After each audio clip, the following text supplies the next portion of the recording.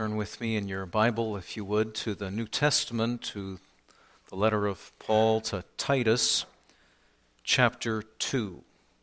Titus, chapter 2.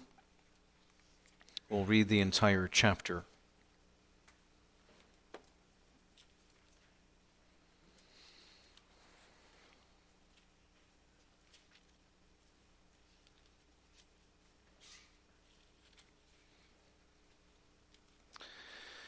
But speak thou the things which become sound doctrine, that the aged men be sober, grave, temperate, sound in faith, in charity, in patience.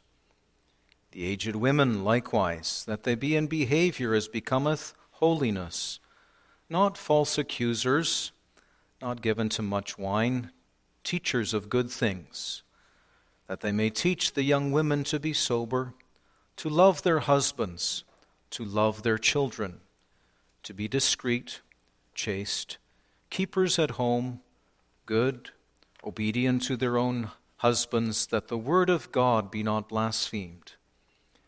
Young men likewise exhort to be sober-minded, in all things showing thyself a pattern of good works, in doctrine showing uncorruptness, gravity, sincerity, sound speech that cannot be condemned, that he that is of the contrary part may be ashamed, having no evil thing to say of you.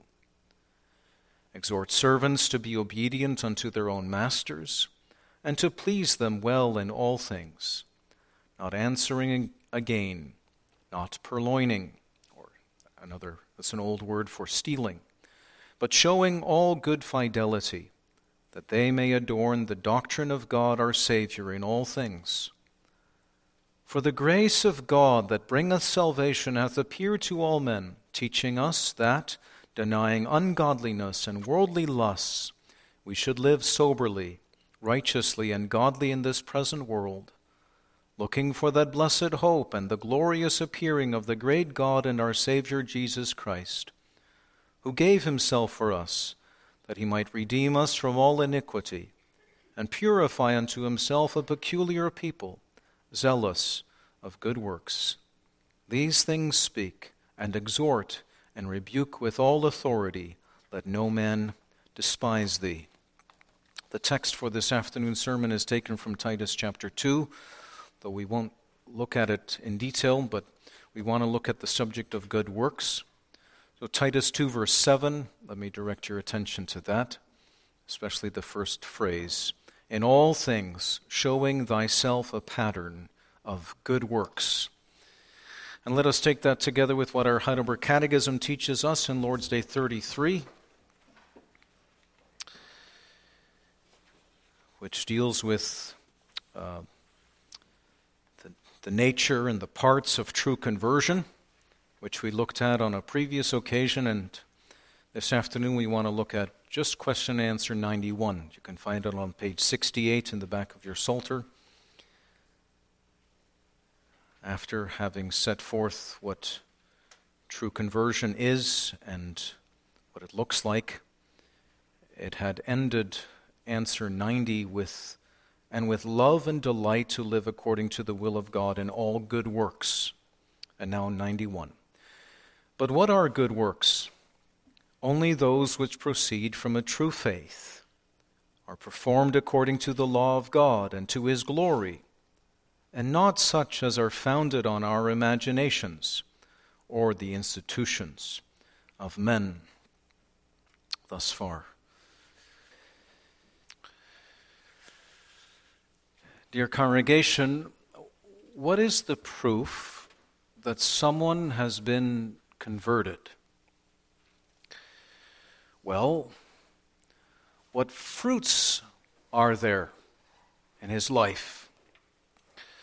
That's the answer that the Lord Jesus gives when he gives the illustration of a tree in Luke chapter 6, verse 44, and he says, every tree is known by its fruits.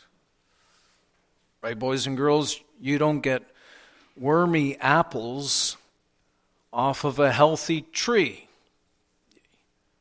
And you don't get good apples from a diseased tree. And if a bad tree has been transformed and been made a good tree, then that will be seen in the fruits that come to hang from its branches. And that's how it is too when your heart is changed by the grace of the Holy Spirit.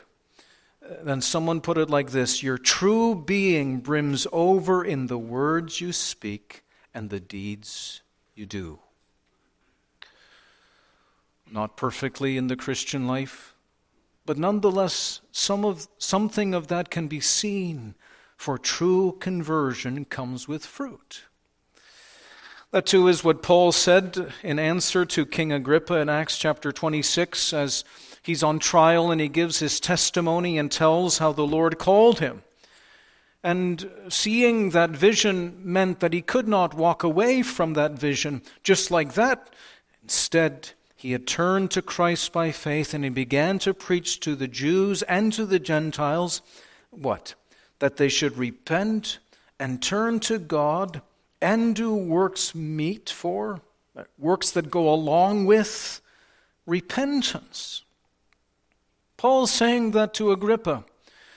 I began to preach the call to repentance, this life change, this radical turn to God and everything it means in everyday life. It has an impact. Repentance, you see, will become noticeable.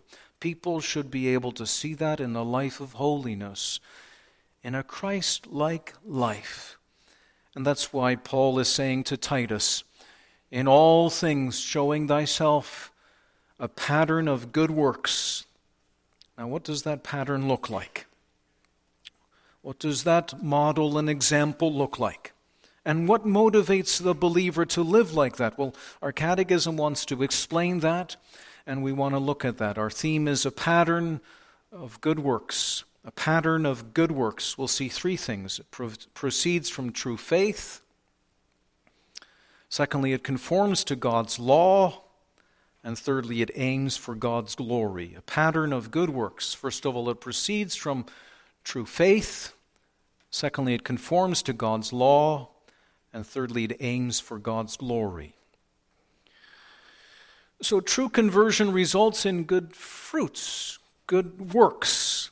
Our catechism puts it this way in question and answer 90. Conversion results in this, that with love and delight, that I live according to the will of God in all good works. Now, I realize sometimes when we think about good works, then we think of some special deeds that we do every once in a while, maybe, some extras in the Christian life, some kind deeds that we do every once in a while, works of charity, maybe like feeding the poor or shoveling the driveway of an elderly neighbor or giving generously and caring for those in need. But our catechism, speaking of good works, is talking about living the Christian life in your everyday life, in the little things at home and at work and at school, in the mundane of every day. That's what is meant with good works. It's talking about how you are as a father, how you are as a mother, how you are as a student, how you are as a worker. It covers how you work, how you play, how you are in your living room, and how you are at the kitchen table.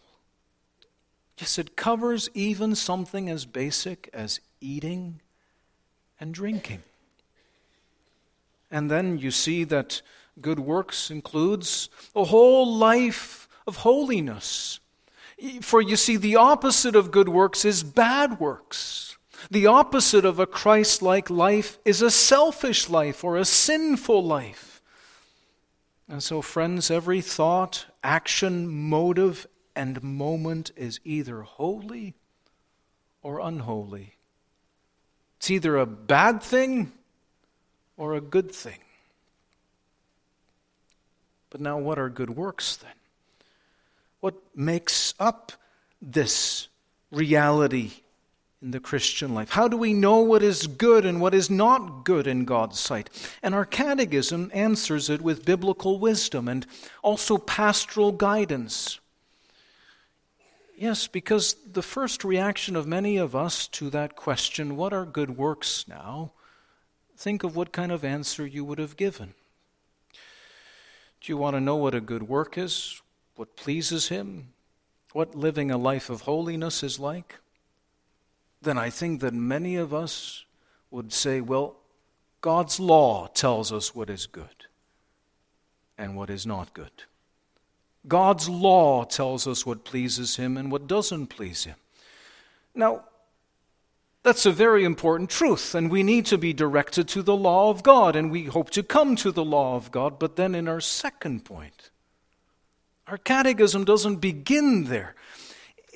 For if that's all you say, and if that's all you do is point people to the law of God, you run stuck. Because the law of God is powerless to help you to obey. The law of God is powerless to help you live a holy life. The law of God can issue its demands. That's what it can do. The law of God can threaten us for our disobedience. The law of God can expose us where our works are not good, but it cannot help us to do what is good in our home life and work life and school life. The law by itself cannot enable us to please God. It has no power to do so. In order to do good works, we have to start somewhere else. And our catechism says we need to start with true faith. True faith is where it starts. And that's how our catechism says simply what the Bible says. For instance, in Romans 14, verse 23, whatsoever is not of faith is sin. Or Hebrews 11, verse 6, for without faith it is impossible to please God. Obedience without faith is not possible. But why does our catechism say this? After all, we are not in the second part of the catechism anymore. We're not in the section on deliverance. We're in the third part of the catechism. We're in the part of thankfulness. And you might expect this emphasis on faith just in the section on deliverance. For in the section on deliverance, the gospel doesn't say to the unconverted, well, you have to do this and you have to do that. No, the gospel call to the unconverted is believe on the Lord Jesus Christ and you shall be saved. But now what does the Word of God say to those who have come to trust in Him? What does the Lord say about the Christian desiring to live a life of thankfulness, the life of daily conversion, the life of holiness? Then the Lord doesn't say, now, here I've got a list of rules for you, just do this and just do that. No, it also starts with, do you want to know how to live the holy life, the Christian life, a Christ-like life, a life of daily conversion? Then it starts here as well. Believe in the Lord Jesus Christ. Again, every day.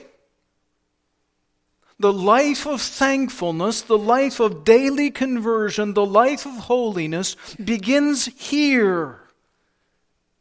You see, every day we need grace again. Oh, and I know we have different kind of days. We have good days and we have bad days. But on our best of days, we are not so good that we don't need God's grace. And on our worst of days, we are not so bad that we're beyond the reach of His grace. So whether we have a good day or a bad day, each day, again, we need the grace of Christ. Each day, again, we need to trust in Christ. Each day, we need Him. And faith goes out after Him. Yes, for grace. Each day we need sin-forgiving grace, don't you? I do. Each day we need heart-renewing grace. Don't you? I do. Each day we need life-changing grace. Don't you? I do. And each day God is willing to give you grace. His mercies are new every morning. Each day the fountain is there, still running. Each day you can bathe there. And there is no other way to do what is good in God's eyes than by believing in the finished work of the Lord Jesus Christ on your behalf. That's the gospel way. That's where the life of holiness begins. It doesn't begin with, well, now that I'm saved, I just have to try harder. Now that I'm saved, I just have to be better. I have to improve my life somehow. No!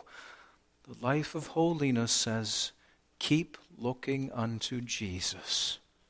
Keep trusting in his finished work. Keep taking refuge to his cross. We're not just justified by faith in Christ. We're to live by faith in Christ.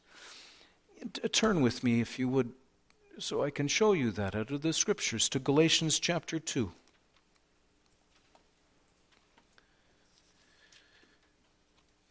Galatians chapter 2, where Paul also gives a little bit of his biography of how the Lord led him. And then in Galatians 2 verse 20 he says, I am crucified with Christ, nevertheless I live. Yet not I, but Christ liveth in me. And the life which I now live in the flesh, I live by the faith of the Son of God who loved me and gave himself for me. So Paul, the apostle who sets forth the justification of the sinner, of the ungodly by faith, also talks about the Christian life, personally, biographically, as being a life of faith. I live by faith in the Son of God. The life you see me living is by faith in the Son of God who loved me and gave himself for me. You know what would happen if you were to try and live a life of holiness apart from faith? We would be stuck in despair trying to do it by ourselves. But without a life of faith in the Lord Jesus Christ, nothing we would do would please God. After all, our best efforts are sin-contaminated, grease-stained, filthy rags. No matter how holy you are outwardly, no matter how much progress you've made in the Christian life, Isaiah 64 verse 6 says that. We can't offer to God a single holy deed left to ourselves, even in the life of holiness and sanctification. And that's how our catechism is saying that the life of holiness begins with true faith.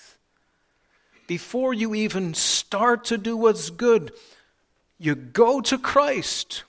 You rest in him. You trust in his cross. You depend on his prayers of intercession to cleanse with his blood all you do, because his blood cleanses all you do to make it good in God's sight. We need to begin each day with Christ, not with the law. Don't get me wrong, the law is the standard for the Christian life. But without Christ, we will have rules without a relationship. Without Christ, we will have tactics without trust. Without Christ, we will have disciplines maybe, but no dependence on Christ. And we may be trying to live the Christian life without growing any closer to Christ. But apart from Christ, we are as powerless as a branch cut off from the vine.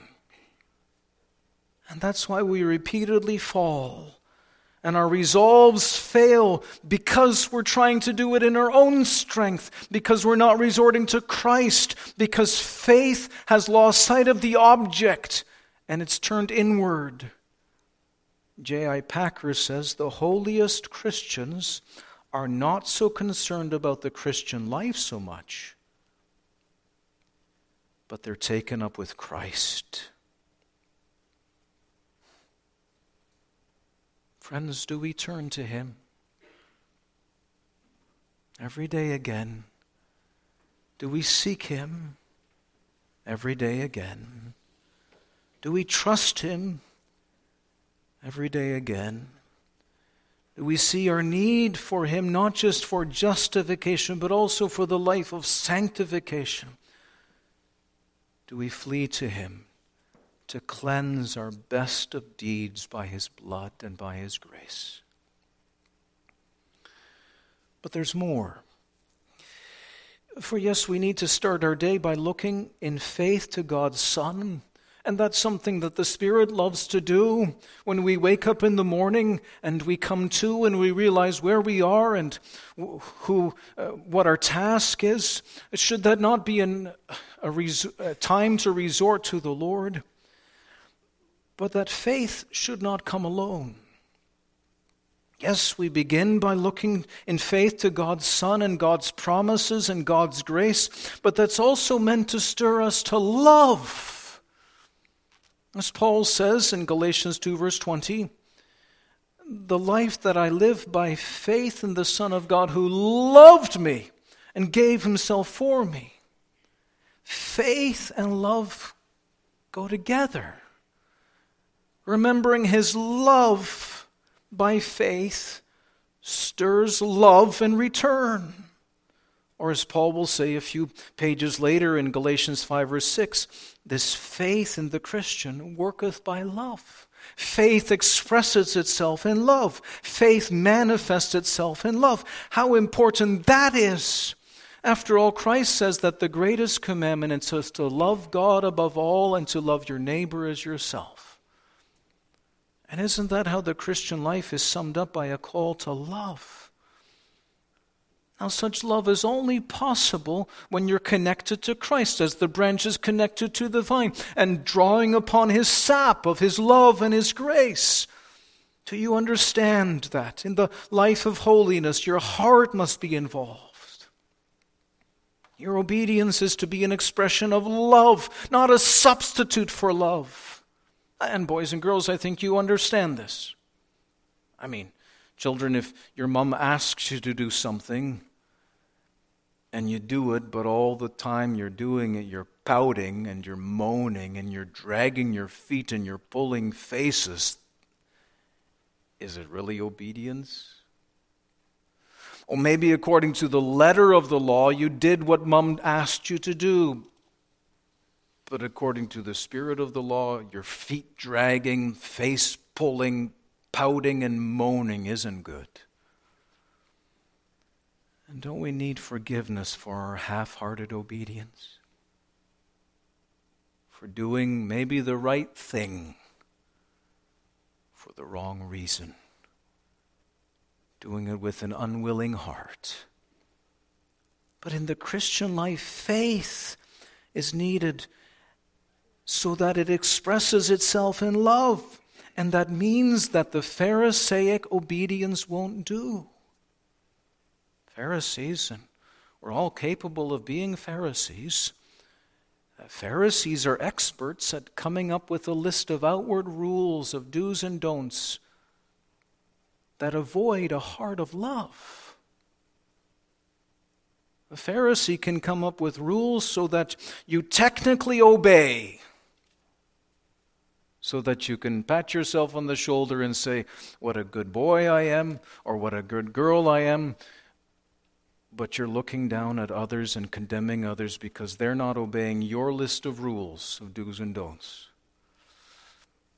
And that can be the case in conservative circles, where outward decency can mask inward pride. Outward decency can hide our greed. Outward decency can mask envy and a quiet contempt we feel for others. Only obedience proceeding from faith that works by love is obedience. Otherwise, it's sin.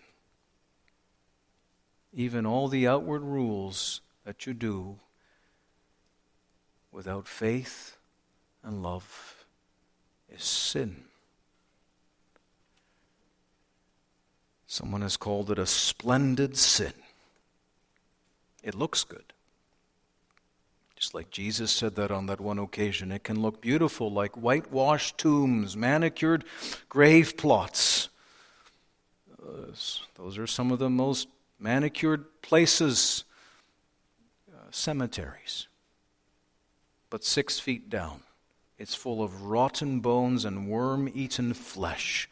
And that's how we can be, looking decent outwardly, but full of pride and full of greed and feeling contempt on the inside for others. And if that's what our obedience is, just a matter of tradition and outward rules, it stinks. You see why we need Christ? And faith in Christ that stirs us to love and that motivates obedience, and obedience that conforms to God's law. That's our second point. And the pattern of good works proceeds from true faith, but it conforms to God's law. Yes, we need a standard of right and wrong. And our catechism says that standard is God's law. But what about our conscience? Can't that be our guide? Sure, there is the rule of our conscience. Romans 14, verse 23, where Paul had said, whatsoever is not of faith is sin. In that chapter, Romans 14, Paul is dealing with conscience. Some weaker believers thought you had to keep Jewish food laws from the Old Testament. And other Jewish believers realized that such ceremonial laws no longer apply to the New Testament church, and that created a problem. And Paul has to address that in Romans 14. What were you supposed to do if you thought it was wrong to have a pork chop? And then you went to someone's house and they served you pork chops. And Paul is saying if you eat pork chops with your conscience saying, don't do it, then you sin.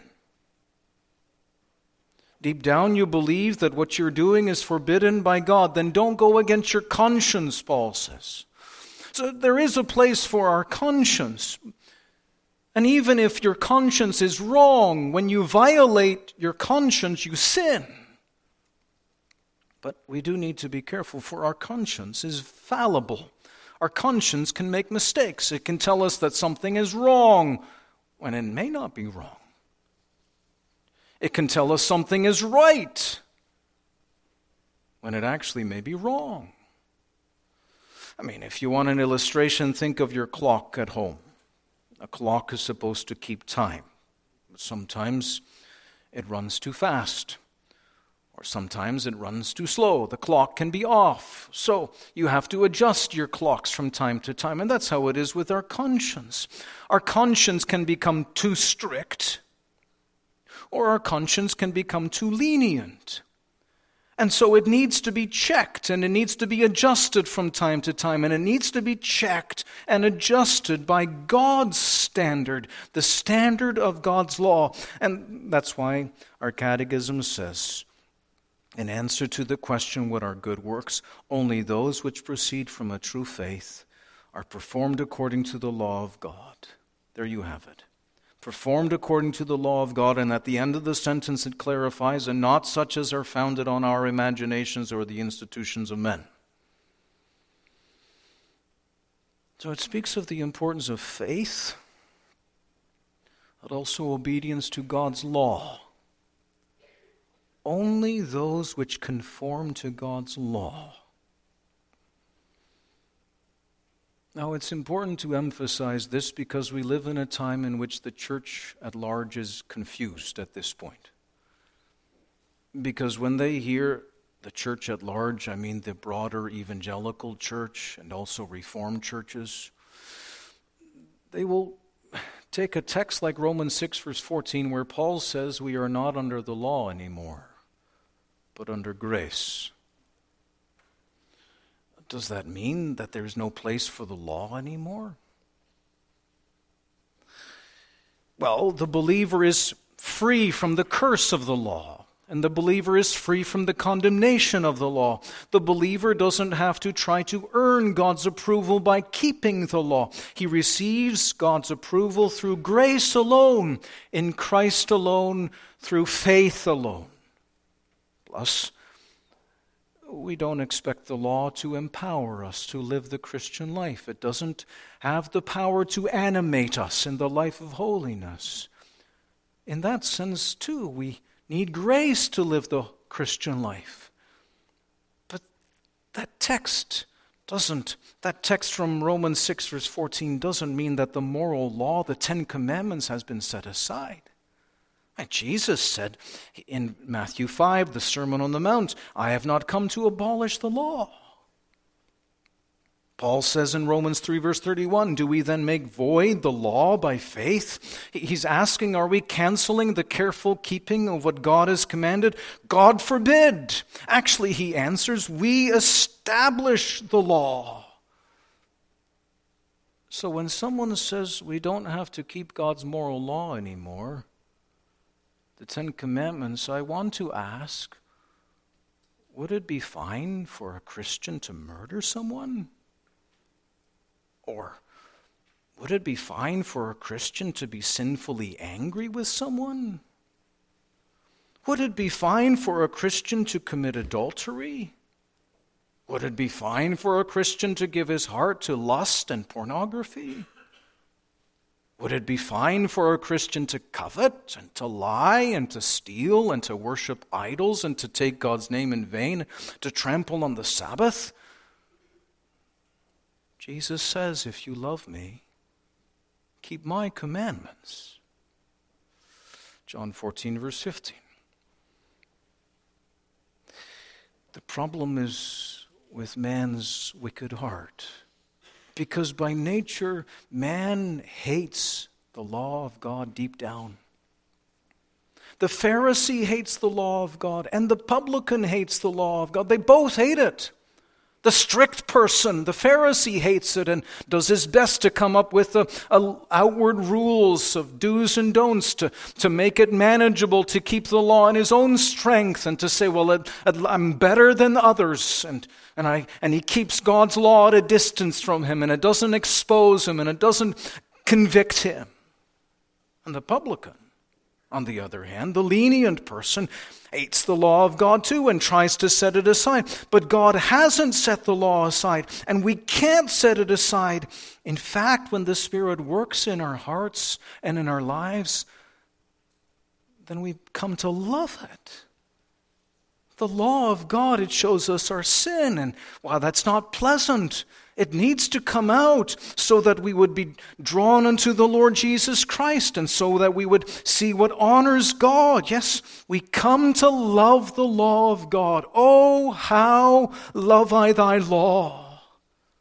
I know the sinful nature doesn't, but that's why we need the constant roadblocks of the law to keep us in line, to spell out what's right and wrong. One minister has used the illustration of a bowling alley. Maybe boys and girls, you've been to a bowling alley before. It's nice to go bowling sometimes, isn't it? And you take this ball and you throw it down, and you hope you throw it down the lane, and you hope that it will knock down some pins. But maybe especially when you're younger, it just goes in the gutter every time, and you don't get any bowling pins down. But thankfully, bowling alleys have those guards at the side, those railings. And if you have railings up, then no matter where you hit the ball within those railings, it will knock down some pins. And that's how we need the railings too of, you can say, faith and the law of God, faith and love that tells us what honors Him and what keeps Him. That's why, yes, we need those roadblocks of the law of God, keeping us in line, spelling out what's right and wrong, what love looks like. We can't just leave it to our own imagination. People come up with all kinds of strange things. One man came to me convinced that he had to eat porridge and that would make him holy, based on a text from Daniel. Some man thought by his imagination that him picking up worms and throwing them into the grass after a big downpour, that was a good thing. Man can come up with strange rules to try and make him think that he's pretty decent. But love for God means smashing our idols so that we would worship Him uprightly. Love for God means honoring His name. Love for God means keeping the Sabbath. Love for our neighbor means not hurting, but caring for others. Not lying, but telling the truth. Not stealing, but working and sharing as we're able. Not coveting what is our neighbor's, but being thankful for what we have. God's law spells out what does the love of God that He requires of us look like. And without it, without His law, we go terribly wrong. And just look around. What's happening in our society, in our country? That has set God's law aside. It leads to chaos, selfishness, people using one another, broken marriages, broken families, corporate scandals. People want to do whatever they want, drink as much as they want, sleep with whoever they want, abort the child in an unwanted pregnancy, and all the while they feel miserable and not happy, and people feel used, not loved. And young people, that's where a life without the law will lead you. But it's not just that others need the law outside the church. We need the law inside the church. Because without the law of God, the sin that's in us will hijack our thinking. It will drag us into the mires of sin. We need the law to prod us. We need the law to poke us. We need the law to remind us. We need the law of God to restrain us. We need the law to awaken us, to teach us right from wrong. And that's why we come to God's house on the Lord's Day. We've been bombarded in the past week with sin. Advertisements, co-workers and neighbors promoting ungodly things. And sometimes you discover that your heart secretly wants to go along with them. And then the law is like a hammer to get your attention, to shake you awake and to say, but don't you realize what a great wickedness it is and a sin against God? Do you know what happens when you don't have the law of God? You get the bondage of being left to your own opinions or human tradition, which today is political correctness and man-made rules about marriage, family, gender. And you can't say anything against it, for that will result in a fine or imprisonment. That's what happens when you set God's law aside. But such man-made laws, not based on God's law, only hurts people. And it leaves people scarred and broken. But what about us? Do you see what a rich blessing God gives us in His law? The call to love. And the law that shows us what love looks like. Law Law without love is hard-nosed legalism. And love without law is sentimentalism that quickly turns into selfishness and leads to brokenness. And we have the law, we have it read every Sunday. The law is preached from time to time. And do you say, "Oh, how love I thy law"? Even when the law hammers your conscience and exposes your sin and prods you and rebukes you and shows you your need for grace again that there is in the Lord Jesus Christ. Do we need to search our lives? Your conscience may be stricter than God's law in some places. And in some places, your conscience may be too lenient. Your conscience, like a clock, needs to be tuned and adjusted. And do you do this? Are you desiring to know what pleases God? Do you want to obey cheerfully, thoroughly, all what He says? Friends, don't make other people the standard. Not even other church people the standard. Not even your parents the standard. Not even the pastor the standard. The law of God is the standard. Only that is inspired. Only that is infallible. And are there areas in our lives where we're fudging? Because we're becoming too lenient. And we're not letting the law of God speak into the specifics of our lives. The law is going to test us in the coming months, and it's going to tune our consciences if it right. And do we welcome that? And do we pray, "Lord, show me the Savior, and teach me thy statutes"? Do you ever pray, "Search me, O God, and know my heart. Try me and know my thoughts, and see if there be any wicked way in me, and lead me in the way everlasting"? And if you can't say that, shall you not ask the Lord to save you and to teach you? Well, we've seen what the pattern of good works is supposed to look like. It proceeds from true faith, conforms to God's law, and finally it aims for the glory of God. It aims for God's glory. And we come back to the motive that we should have. And here again our catechism reaches straight into our hearts. It asks you, why do you do what you do?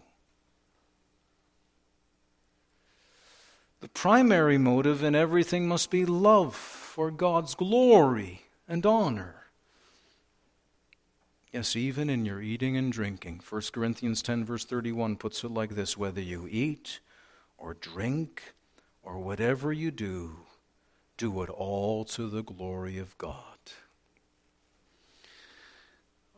Our Christian living and doing is to flow from a desire to do all to the glory of God. Without that love and desire for His glory, our Christian words and our Christian deeds are empty and hollow. And then we're lukewarm. And then He wants to spit us out of His mouth, Revelation 3 verse 16. Imagine if He said that about us. You're stale. You're stagnant. You've become lukewarm. You want to make me vomit. The Lord has a divine disgust when we lack that love and desire for His glory. You see, motive matters. And if our primary motive is not love for God's honor, then outwardly we can do the right thing, but inwardly we're guilty of sin. Remember how Jesus exposed the Pharisees at this point? They pray on the street corners. They sound the trumpet when they give to the poor. Now, prayer is obviously a good thing, and giving to the needy is a good thing. And you can pray and give to others even in public, but sometimes that's all people do it for. They strut around like peacocks, trying to catch the attention of others with their religious works. And that's what Jesus is saying. They were doing it more to impress people than to honor God. People might find it impressive, but God finds it repulsive. Friends, why do we do what we do? Do we do it to be noticed by others? Do we do it to impress others? Do we do it because we have to? Or because we want to? Or do you do it because you want to honor God? Because you've come to love Him and His honor? Why do you do what you do? Is it because you grew up doing it? It's tradition? Or because you are convinced this is to God's glory? Why did you come to church this afternoon? Was it with hunger in your heart to hear the Word of God and to honor Him by listening to Him and praising Him and praying to Him? Or was it because you had to? On the outside we can look decent, but on the inside your motive determines whether it's a good work or not. Whether it was by faith, working by love, and seeking God's honor. Why did you put money in the collection bag? Is it because you have to? Or because you want to? Why do you try to do what is right? Do you do it out of a fear of God's wrath, or is it out of a love for His neighbor? Do you see how impure our motives can be? How mixed our motives can be? And Paul is saying to Timothy, and he's asking us, he's saying to Titus, and he's asking us, are we showing ourselves in all things to be a pattern of good works? Are we showing ourselves an example of good works? Yeah, Paul is saying to Titus, he's calling him to a total consecration in all things. He's calling him to personal consecration, showing yourself. We're called to a life of integrity, not just teaching one thing and living another thing. And we're called to even do it visibly, to be a pattern of good works, going against the flow, seeking to be like Christ, imitating Him. That's how we are to live the Christian life, trusting in Christ, loving through Christ, living according to His law and being motivated by His glory. And without it, our life is just a splendid sin. And where does that leave us then? Well, it proves what Romans 3 verse 12 says. There is none that doeth good. No, not one. And maybe someone was listening this afternoon who always prided himself on keeping the letter of the law. You tried your best. You worked hard. You don't get into trouble. You are a model child. But as you listen to God's standard for good works, you realize that you're doing it for yourself. To just ease your conscience a little. Or you're doing it for others to gain the approval of others and not out of a love for the glory of God. I don't know about you, but I need Christ. And maybe you've never realized it before, but you desperately need Christ, even to live a life of service and obedience. Go to Him, even now. Confess to Him that you're impure and imperfect. What if He should mark our sins? Then we would be hopelessly lost. And therefore we should plead, God, be merciful to me, a sinner. And that's how this Lord's Day leaves you and me with only one option: to flee to Christ, How can we do good works? Only by a true faith in Christ. And when you take refuge to him by faith, and you desire to live out of him, then his grace and his blood cleanses your works, so that through Christ it's well-pleasing to him. And by his Holy Spirit he grants you love, and he grants you grace, and you need it every day, and you ask for it, and you want to live out of it in thankfulness. Friends, without the Lord Jesus Christ, for justification and sanctification, we can only despair. But with Christ, we have hope. Amen.